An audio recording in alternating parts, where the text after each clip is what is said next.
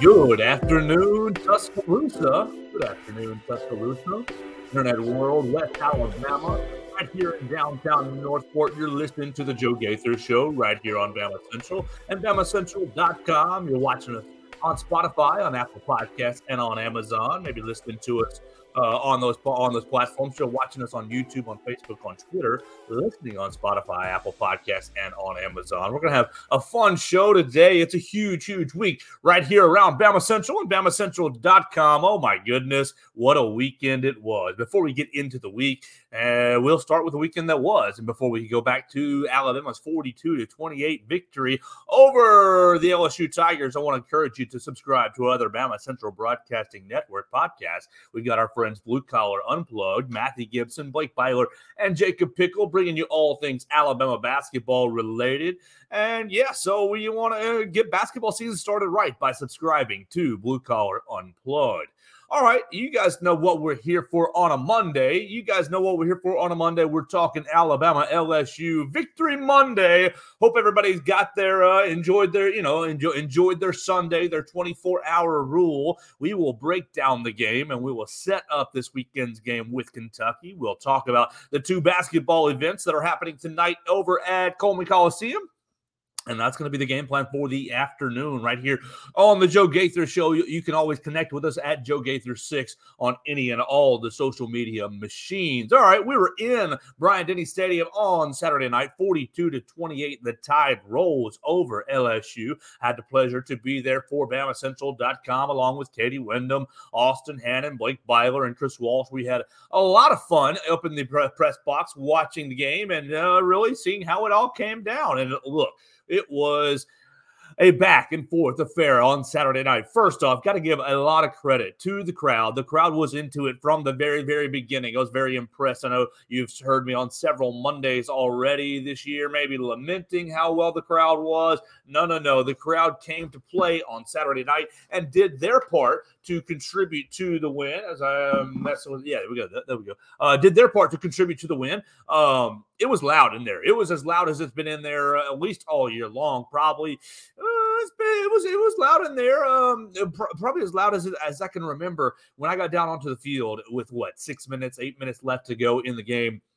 You could feel the energy still in the crowd. The game was kind of determined at that point, still at 42-28. But even with LSU going back out onto the field with old Nussmeier out at quarterback, the crowd was still into it and loud. The Dixieland Delight was as loud as it could have been. The atmosphere was off the jump, right off the very, very beginning. They did a great job on Saturday night. The Bama fans give them a huge kind of pat on the back for their efforts being into the game. And they, Alabama needed them. Alabama needed the crowd to be into the game.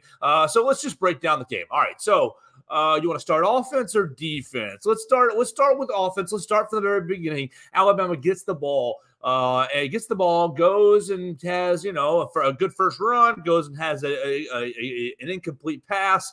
And then they complete their first third down. A pass to C.J. Dupree. Then they get back into a third down and punt, giving up the only sack of the game. So, yeah, you have the typical Alabama first drive where Alabama's offense looks like, oh, not so good. We've got to figure this thing out. And they give up the patented first drive sack that results in a punt. And from there, I was up in the press box thinking, oh, my gosh, if that continues the rest of the night, you're going to have some problems. You're going to have some issues keeping up with this LSU offense. I mean, you got to give a lot of credit to the LSU offense. They were quite dangerous throughout the whole evening.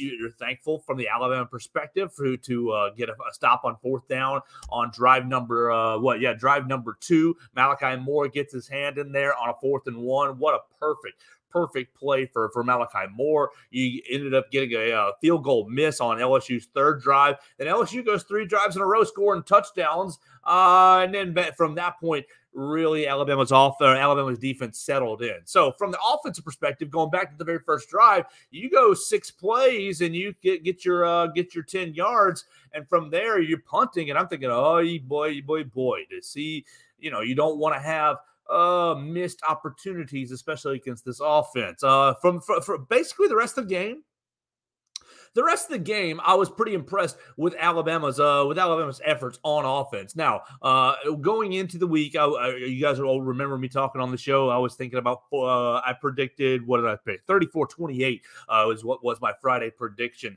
But I was very concerned with Alabama's inability to stay on the field offensively. Just what we've seen throughout the year with the USF, what we've seen this year with Texas, what we've seen this year with Arkansas. Just some of the opponents, some of the worst, lesser defensive opponents that Alabama's faced, the Tide offense still has not really put on a consistent performance. Well, they did on Saturday night. 42 points, ended up with touchdown drives on what? 6 touchdowns. That's 7 touchdown drives. 1, 2, 3, 4, 5, 6. Yeah, 6. Yeah, 1, 2, 3, 4, 5, 6 touchdowns. Yeah, thank you. I was making sure I had my stats correct reading here on Stat Broadcast. The Tide, I was impressed with Tommy Rees's game plan. Basically, I thought this game's going to come down to how Tommy Rees wants to attack this LSU secondary, this LSU defense. And really, through parts of the game, Katie Wyndham might confirm, my man Clint Lamb to the other side might confirm. Alabama took a lot of shots down the field. I mean, right off, even right there in that second drive, you took a lot of shots down the field and put yourself into kind of third and medium, third and long situations. Jalen Milroe was just an animal. Jalen Milroe was just incredible. So, okay, for second play of the game, Jalen Milroe throws deep left to Jermaine Burton and misses him. And I'm thinking to myself, Tommy Rees, why are you dialing up some of these deep shots? Why are you dialing up all this action going down the field? Well, even though I didn't agree with that throughout the whole game, it turned out that really the deep shots down the field really made the secondary respect the Alabama receivers and opened up a lot of underneath places for Jalen Milroe to scramble and run. Yeah, you have the incompletion on the first drive, and Jalen Milroe ends up going 15 of 23 on the day for 219 yards, and people are like, okay, that's pretty good. But what was more special was he ran the football like an absolute stud. He was 20 rushes, 155 yards, 4 touchdowns, became the first Alabama quarterback to rush for 4 touchdowns in a game.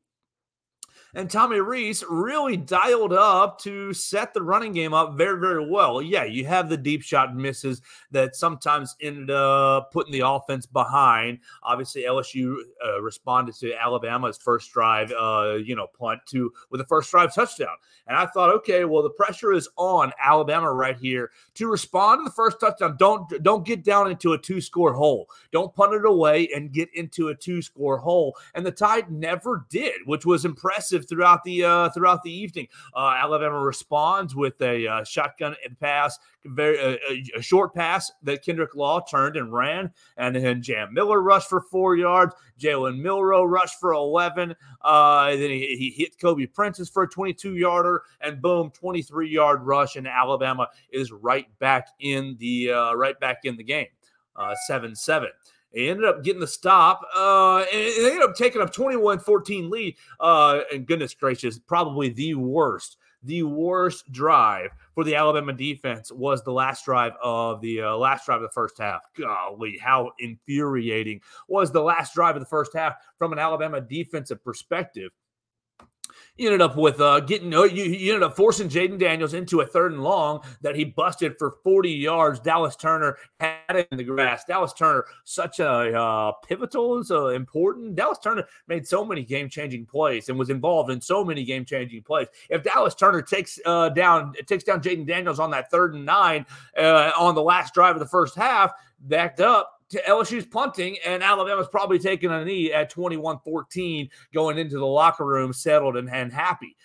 But no, he escaped Dallas Turner's grasp and ultimately busted a 40-yard scramble. He hit another big old scramble that ended up with a penalty, blindside block on Aaron Anderson. And on 1st and 1 with 14 seconds left, he finds Kyron Lacey right over the middle, and our guy Christian Story comes over to try to make the tackle / defend the pass, and Kyron Lacey brushes him right off and walks into the end zone. The worst drive this Alabama defense has given up the entire year. Oh my gosh. I got up from my halftime position in the press box and I got, my hot dogs. Thanks so much to Bryant Denny staff. They did a great job, as they always do, putting out food and keeping the coffee full and keeping all the snacks on the deck. I appreciate them so much. But I got up disgusted. I got up so frustrated. So I thought to myself, if you're Nick Saban right now, what are you saying? If you're Nick Saban, you're probably peeling paint off the walls. And Terrion Arnold kind of commented that as much, that Kevin Steele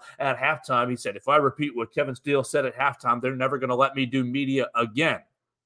So, yeah, the end of the half drive was absolutely disgusting, and you kind of left you with a huge sour taste in your mouth. I commented on my own X machine, on my own Twitter, at Joe Gaither6, that it felt kind of like a shot to the gut, a bullet right to the gut, where you were playing very well defensively throughout really the whole half. Obviously, you gave up the two touchdowns, but you gave it the opening drive touchdown. You got to stop on fourth down. You forced them into a missed field goal on your first three drives, and you're thinking, okay, this is fine. Then, of course, look, LSU, their offense, you're not going to hold them under 10. They're going to score. They had an 8-play, 70-yard touchdown to make it 14-21. And so, just so infuriating. Or 14-14, excuse me. So infuriating. Alabama's offense responded again to go up 21-14, but they left them a minute left on the clock, and I'm thinking, okay, that's a little bit of a problem. And okay, you get them down there at 3rd and 9 with short time left in the half, and Jaden Daniels busted for 40 yards. Just heartbreaking. Look, it kind of goes back into the drive earlier. You missed with Jalen Key, ended up leaving the game from his safety position. Coach Saban calling it a leg injury, a quad injury. And today on BamaCentral.com, you can read his update from the Nailstone Media Room, where Katie Wyndham wrote about Deontay Lawson and Jalen Key's injury. Coach Saban calling them day-to-day at the moment. But you replace Jalen Key with Christian Story, and which is fine. Christian Story, kid from Lynette, has been in the program for a long time. But Christian Story ended up missing a lot of tackles. Obviously, the tackle on Kyron Lacey right there, but just kind of, I don't know. I never want to say a kid is not ready to go, because you don't know what they're dealing with, and always you don't know what they're asked to do in game. But he looked like he wasn't quite ready to play winning football. So they came out of halftime and really moved Terrion Arnold into Malachi Moore's spot at the start, replacing Arnold with Trey Amos, and Malachi Moore moved back to his position, moved back into Jalen Key's position in the safety spot. So Malachi Moore is really your kind of jack of all trades, your kind of Swiss Army knife. And yes, Malachi did give up the long touchdown pass to Malik Neighbors on the very first drive of the game, but it was Malachi Moore's hand getting the stop on fourth down on the second drive. I think Malachi Moore, he may not be the best player in the Star. He may not be the most athletic player to guard a guy like Malik Neighbors, and we kind of saw that a couple of different times. He gave up another reception down the sidelines, close to our press box area. But I think Malachi Moore's ability to know every position in the secondary and play at an acceptable level, at a good, he's a good player. He may not be a great player. To play at a good level allows you to move Terrion Arnold into the star position, and you made that change in the secondary, moving Trey Amos off the bench and into Terrion Arnold's position, taking Christian Story off the field. Christian Story gonna have to do a little bit more work to make some of those open field tackles and make a little bit better decisions in the secondary. But yeah, the end of the drive, the end of the half drive for the LSU Tigers left an absolute sour taste in your mouth, because what you didn't want to do is allow LSU to double up, go 14-0, last drive of the first half and first drive of the second half. Go 14-0 and go up 28-21. You had a 21-14 lead. You had a 21-14 lead with a minute left in halftime, and because of, that just happens when you kick off, you obviously receive in the second half, but it's important not to allow the other team to double up and go 14-0. Unfortunately, that's exactly what LSU ended up doing. Coming out of the first drive for the second half, they went, 9 plays, 75 yards straight down the field, scored a touchdown to go 28-21. All right, so the anxiety was happening in Bryant-Denny Stadium at that point. You're down 7. You've just given up probably your worst 2 drives, definitely your worst drive of the season, the last drive of the second half, or the first half, excuse me, the last drive of the first half, going, 5 plays, 75 yards in just a minute. Really 3 chunk plays, 3 big rushes, jumped you up and kind of broke your will just a little bit going into the locker room.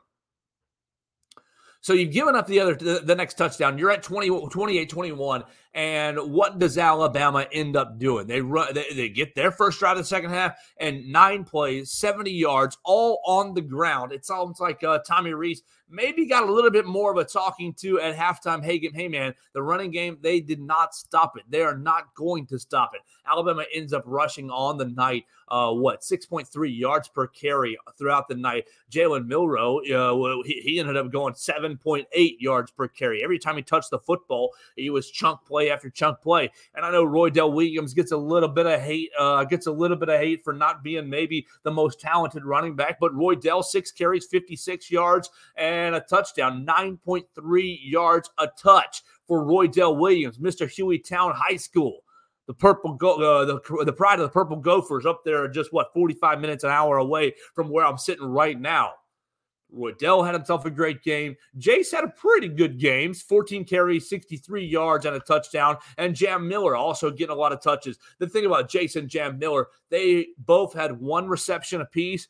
Oh, chunk play. Jam Miller is 1 reception right over Harold Perkins for 35 yards right out of the backfield. And then Jace McClellan, his reception was off a total busted play. The defense is seeping in on Jalen Milroe. He keeps his head up and keeps his head down the field. And really, McClellan slips out of the backfield, 1 catch, 42 yards, and it was just the last-second effort, the last-second find for Jalen Milroe. Look, Jalen Milroe, I know he's not Bryce Young. I know he's not Tua Tagovailoa. I know he's not really even Mac Jones, and he's a little closer to Jalen Hurts, but goodness gracious, he has grown every single week. He missed some deep shots. He missed some deep shots against LSU. And you obviously wanted to hit some of those deep shots down the field against LSU. But his progression, his ability to, some of these deep shots aren't working. He takes underneath passes to C.J. Dupree. He obviously hit both running backs underneath. Kendrick Law with a couple of pop passes on the edge of the defense. So easy completions. Really, he just allowed, what did he do? He just did exactly what Nick Saban has been telling him to do the entire season. Be a point guard, young man. 8 different receivers catching passes throughout the night for Jalen Milroe. None of it was too over the top. Jace McClellan, his 42-yarder was the longest pass play of the game. And that pass probably traveled about 2.5 yards. And McClellan did the rest, finding open space. Basically everybody had run off the secondary, and McClellan just did his work. So Jalen Milroe, incredible effort to answer the drive. You go back up 28-28, or excuse me, you go back and tie 28-28, and from there you're right there, still in the game. Huge play in the game. It came in the third quarter. Let me pull it up on my play sheet. Third quarter, 3 minute, second drive, right there. Yeah. So Jaden Daniels rushes for 8 yards, and then they get a first down with a second. So second set of plays in the second drive of the game. Jaden Daniels pass, he throws it short to Mason Taylor, tied in underneath, it was on a slider play that Caleb Downs and Malachi Moore came up and made a play, only giving up 3 yards. And so the Bryant-Denny cheered hugely after just a 3-yard reception. And Katie turned to me and said, "Oh, look, it's kind of funny. Everybody's cheering when it's only a 3-yard play. Instead of, you got to think about it, the last 2 drives, LSU's ripping off big play after big play after big play, and they've taken the lead. So you get the 3-yard stop, and then boom, next play, Jaden Daniels does escape, but not after a holding call. And so, bam, LSU is facing 2nd and 17. And you're thinking, okay, here's your chance. Here's your next chance for a defensive stop. The defense really played as well as it could have based on the talent and ability that LSU had. So at 2nd and 17, you're thinking this is one of those moments where you can get a stop. Jaden Daniels throws an incomplete pass, and he finds Mason Taylor underneath, and you end up getting off the field. You get off the field, and you're thinking, wow, that's a huge win for Alabama's offense.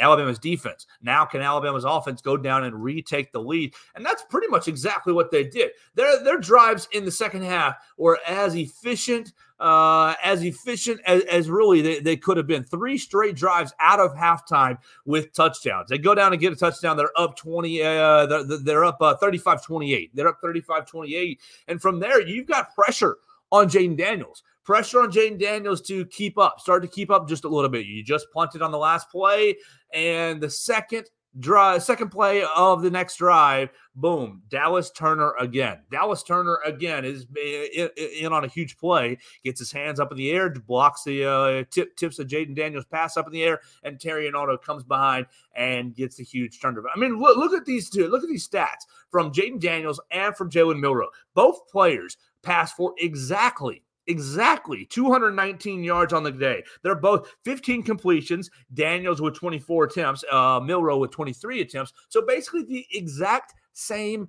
passing day. Now, Jaden Daniels, 2 touchdown passes, 1 interception. Milroe, no touchdown passes, no interception. The biggest difference is the interception here. Now, people, if you've been on social media for the last day and a half, 2 days, you've seen all the LSU fans crying about the hit. And we'll talk about the hit here in just a minute.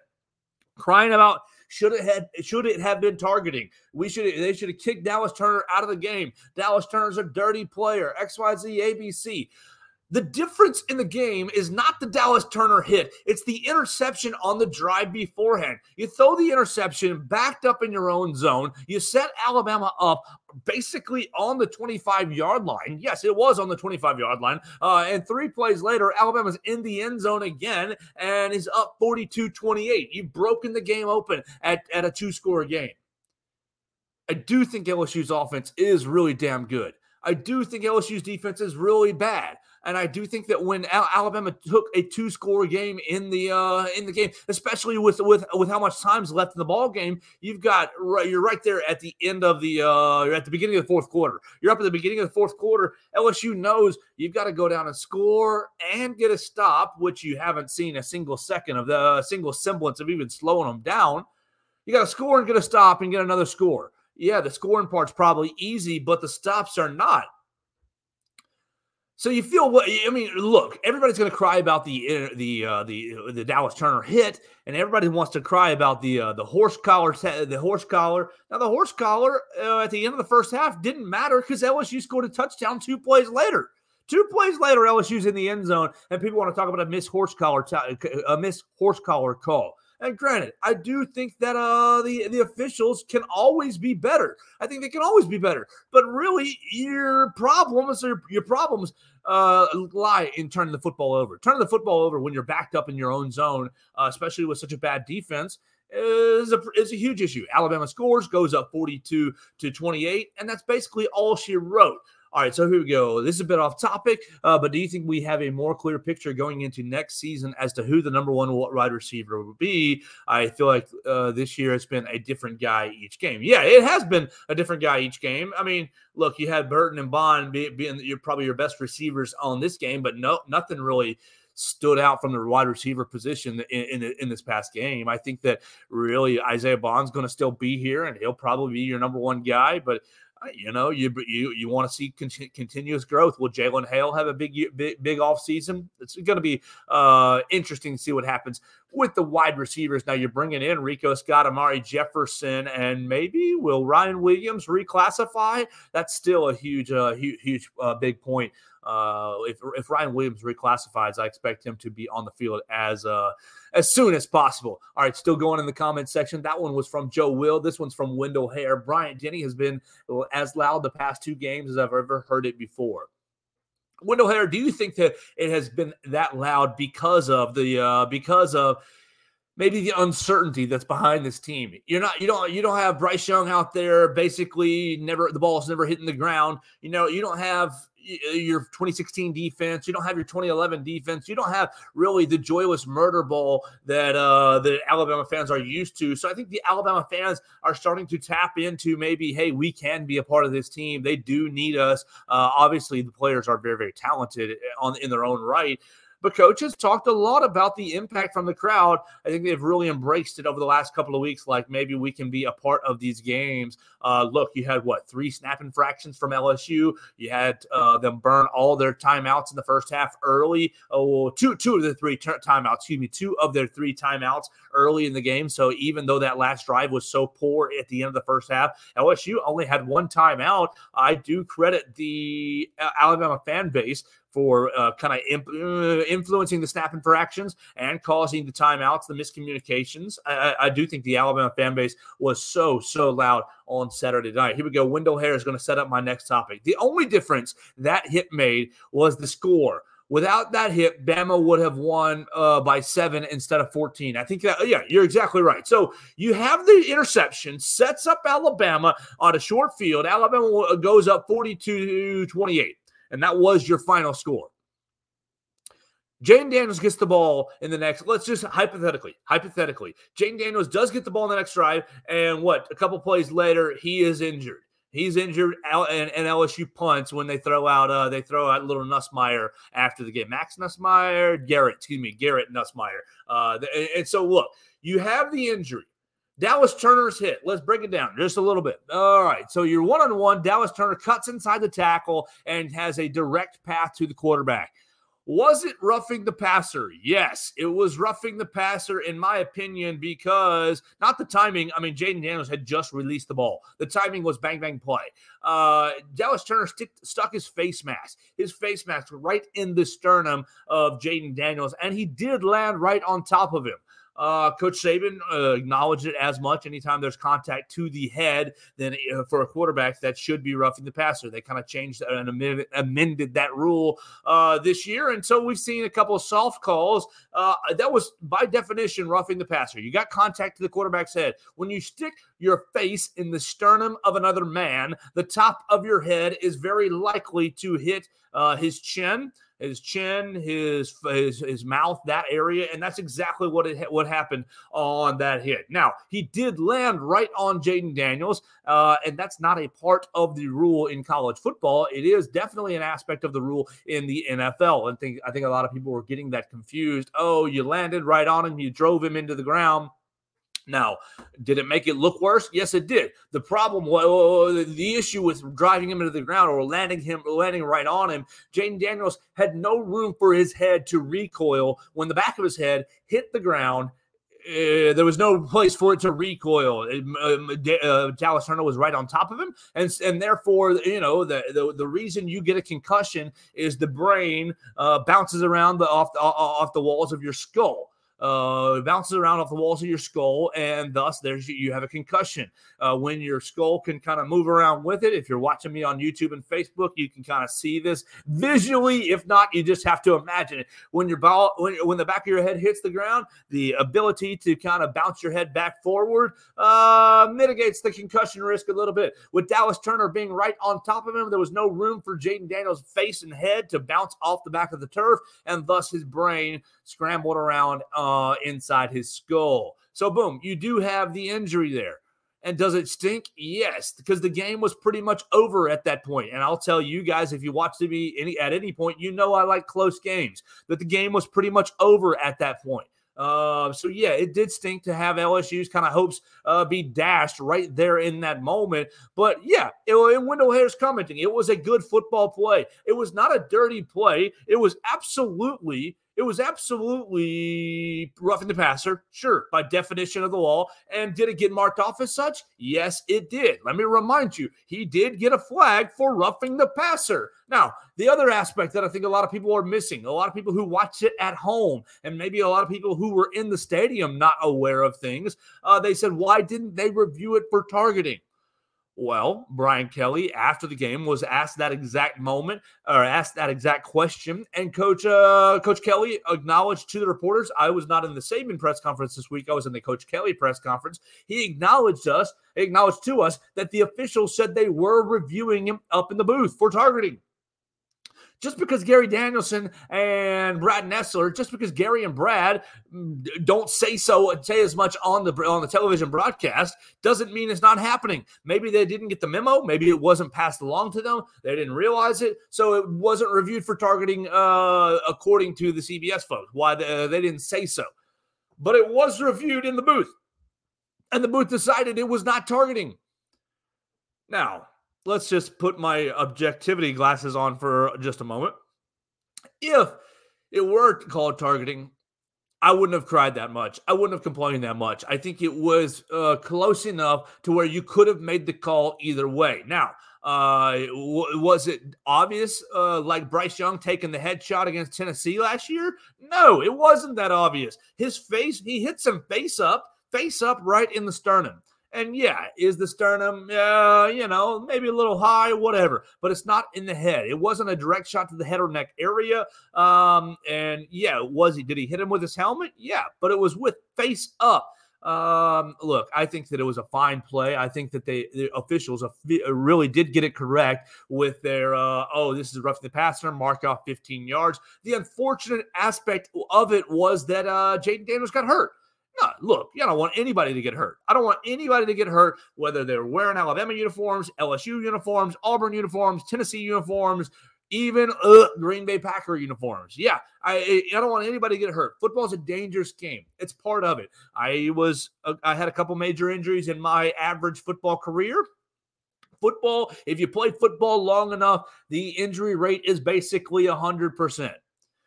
So it stinks that Jayden Daniels got hurt, absolutely, and it stinks for the neutral fan to see Jayden Daniels go out of that game.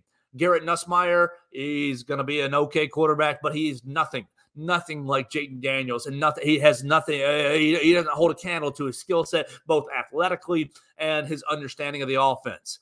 So does it stink from a neutral perspective or an I love football perspective that he got hurt? Yes, it does. But I'm fairly in the camp that the officials didn't really affect the outcome of the game. Okay, let's just say it was targeting. Let's go back and say it was targeting. If it's targeting, you're throwing out Dallas Turner. All right, he's off the field. You throw him out, and that stinks. But Jayden Daniels is still hurt. Jayden Daniels is still in concussion protocol. And so you throw out Quandarius Robinson to replace Dallas Turner, and you keep playing the game. LSU is still down 14 points. You're still down 14 points. And Gary Nussmeier, are you leading LSU back? Is the defense going to get their stops and give you an opportunity to be back in the game? I think that's very unlikely. I think that what you see happen with Garrett Nussmeier didn't change. It doesn't change whether Dallas Turner is in the game or not. Yes, Dallas Turner is a menace, and yes, there's only 14 minutes left in the game, and Dallas Turner is held to block off the edge. But let's say he's sitting on the sidelines because he's been thrown out of the game for targeting. I don't see Garrett Nussmeier really even – I don't see him keeping up the same intensity. I don't see them being near as dangerous offensively with Garrett Nussmeier. Yeah, you're going to see more of Logan Diggs, but you can't run the football that much based on the fact that you're down 14 points and the clock is waning. The clock is dwindling. I think that really people want to be upset about something when they lose. And LSU, you played a good game. Just like Brian Kelly said to us in the press room, you played good. We played good. Good is not good enough when you play a top 10 team on the road. That was kind of the synopsis of his comments. We played good. We just made too many mistakes. We made too many mistakes that cost us the game. Your pre-snap penalties, 3 pre-snap penalties. You're holding on the second drive of the second half that set LSU back into 2nd and 17. Your interception, sure, not necessarily Jayden Daniels' fault. Ball gets tipped up in the air. And Terry Arnold makes a big play, great. But those details, those little moments are what it takes to compete with a top-level team. Alabama, we've been there before. Think back, second week of the season. Do you play good? I think Alabama played pretty good against Texas, but you didn't play elite. You threw 2 bad interceptions that set up the Texas offense in their own red zone. What happened with Alabama LSU? Jaden Daniels throws an interception, and Alabama set up in the red zone. The field is flipped. Alabama cashes in. Coach Saban's talked all year long that turnovers are worth 3.5 points. If you can get on the high side of that 3.5 points, I'm sorry, I don't think the game was inherently changed with the Jaden Daniels hit, with the injury. I don't think that even if the officials had called it targeting, that the outcome would have been any different. So, does it stink to have a huge controversial play? Yes, it does. You don't want the visitors, you don't want the losers to have something to hang their hats on, like, oh, if you would have hit that targeting call, we would have been. I don't think that would have changed the game. If you would have had the horse collar call at the end of the first half, it didn't change the game because LSU scored a touchdown anyways. Look, you ended up Alabama lost Jalen Key in the game. Alabama lost Deontay Lawson in the game. I don't know if you even noticed it, but Alabama lost Ja'Cory Brooks in the game. So there were injuries on the Alabama side as well. And if it had been Jalen Milroe getting injured and Ty Simpson or Tyler Buckner were out there, it would have changed the game for Alabama, even if you call targeting or not on the hypothetical LSU defender. The biggest problem for the LSU Tigers, it couldn't stop the run. It couldn't stop the run at all. Alabama with 288 rushing yards on the game. We already outlined who did what. Jalen Milroe, 155. Jace McClellan with 60 plus. Jam Miller with 14, 15 plus. Roy Dell with 50, 60 plus. Like, you couldn't stop the run to save your life. The Alabama offensive line bullied you throughout the entire night. And yeah, Caden Proctor, you gave up the first sack of the day. You gave up the only sack of the day to Harold Perkins. Harold Perkins he's on scholarship too. You end up throwing, Will Reichert, you missed 2 field goals. You know what? It just stinks sometimes. That's what happens. If Will Reichert makes those field goals, you go up 17-7, you go up 45-28. I mean, the last field goal, not necessarily that important. But the outcome is pretty much sealed by the interception. The interception right at the end of the third quarter sets up Alabama right in their own red zone. Alabama's been running their tails off, rushing the ball all game long, hitting LSU in the face all game long. Does it stink? 100% it stinks. I want to see Jaden Daniels back out on the field this weekend if he can clear concussion protocol. He's a great player. I want to see all kinds of great players. It makes college football better. The challenge, the anxiety that I felt in the Bryant Steady press box, that you felt watching it wherever you watched, was all created by Jaden Daniels' special ability. I really think that the interception mattered a whole lot more than the Dallas Turner hit. And really, even if the officials had called it targeting and taken Dallas Turner out of the game, I don't think that it would have changed the outcome at all, because I really think that the drive earlier, going up 2 scores, was much more important. Now, do you want to call Dallas Turner dirty? I don't agree with that assessment. Wendell Harris commented earlier, it was a good football play. I do think it's a good football play. I think that really it was, it's one of those unfortunate things where you take a hard hit and you're hurt.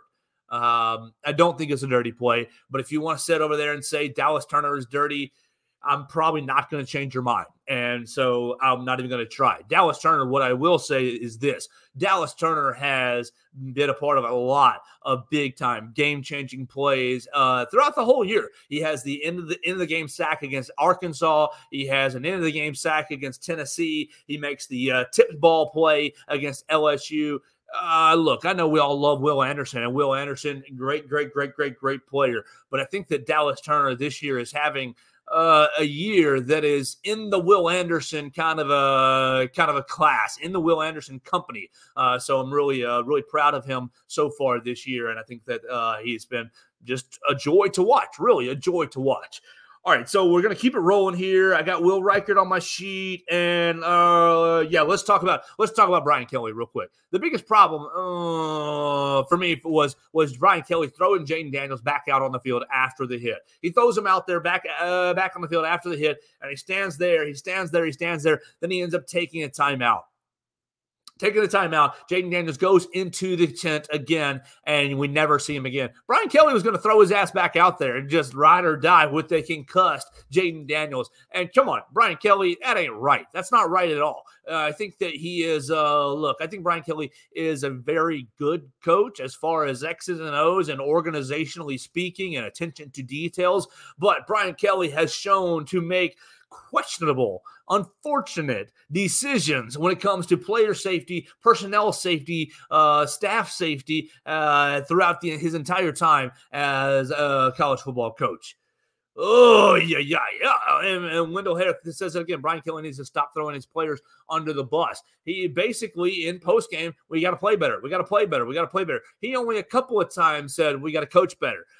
He was asked about Jalen Milroe. He was asked about Jalen Milroe's running ability, and he says, we had several calls that the players did not communicate, did not get this week that would have stopped Jalen Milroe's running ability. He said we had a couple of calls that would have had defensive ends looping around right into where Jalen Milroe scrambled, but the call was not communicated well on the field. So, yeah, Brian Kelly, I do think he's a good X's and O's coach. I do think that he's a good organizational coach, and I do think, he's a good recruiter. But good gracious, he makes some interesting personnel choices. Throwing Jayden Daniels back out there on the field, I guess is like one of the worst. No, is one of the least bad things. When you have a videographer death on your record, yeah, that's a problem. That's a huge problem. Puts him up there in a big old crane lift, and the crane lift is up there in a storm, I believe is the way that goes. You got to keep your people safe. First and foremost, if Jayden Daniels had taken another hit in that game, already concussed, and granted, I think Jayden would have probably tried his butt off to keep playing.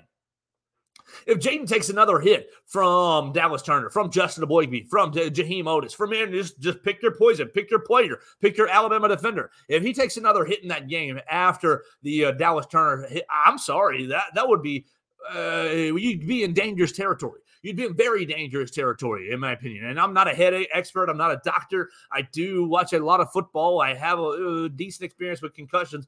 You put Jayden Daniels in serious risk right there.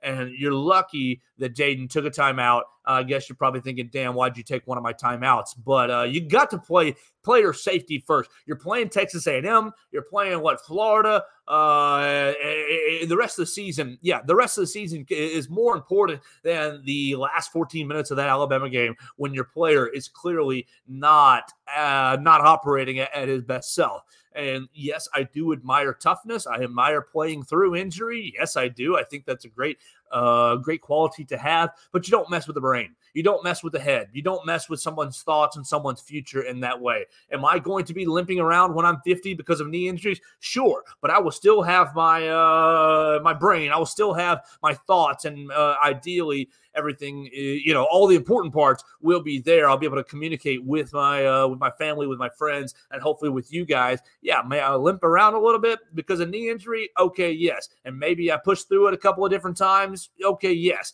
But you can't push somebody through a head injury. Brian Kelly, shame on you for that. What else y'all want to talk about today?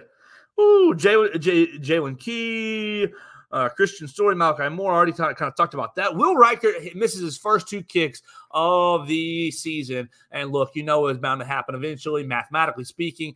Just a tough time. Really, the first kick, much more important than the second kick. Would have put you up 17-7. Look, there's no time to talk about Will Reichert. Let's make a change. ABC, no way. Obviously, in Reichert, you trust. But just an unusual thing, a little bit of a surprising thing. Kind of already had my field goal tweets already written out, and when he missed them, I was like, oh, that's a unfortunate thing. That's a surprising thing. I don't think that this is going to be a problem going forward. It's just the first week of November. It's just November. The weather changes. The atmosphere changes a little bit. Kicking changes just a little bit. He made all his extra points. I think that Will Reichert's going to be A-okay and just fine. There's not going to be anybody any tougher on themselves than Will Reichert this past weekend, missing those kicks. He's going to figure out why. He's going to figure out why. My man Wendell Harris. Bama football is good once the kicker misses a few field goals. That's exactly right. Coach Saban talking about this being the most complete game that they played. And I know a lot of people didn't feel like it was a shootout, but for a long time, it was back and forth. It was a shootout. Yes, the last quarter was kind of all Alabama. That fourth quarter, Alabama Anaconda had them choked out fully. And it was a lot of fun to be down there. Coach Saban was very happy with the win. And look, Alabama, as we kind of put a wrap on it, Alabama has got to put it behind them quickly. Yeah, Kentucky is not that good of a football team. They're in my middle tier of the Bama Central SEC Power Rankings, but Kentucky is good enough to challenge you, especially at home.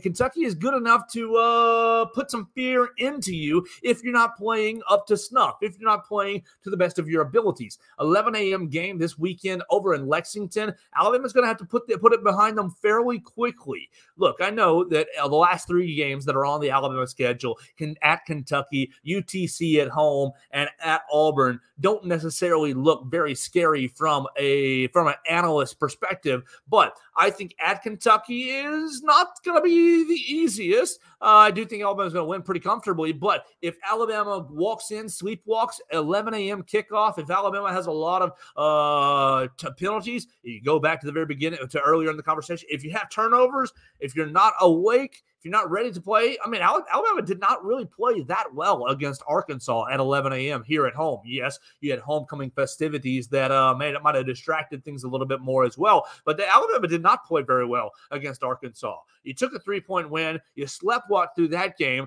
You can't really sleepwalk against Big Blue Nation.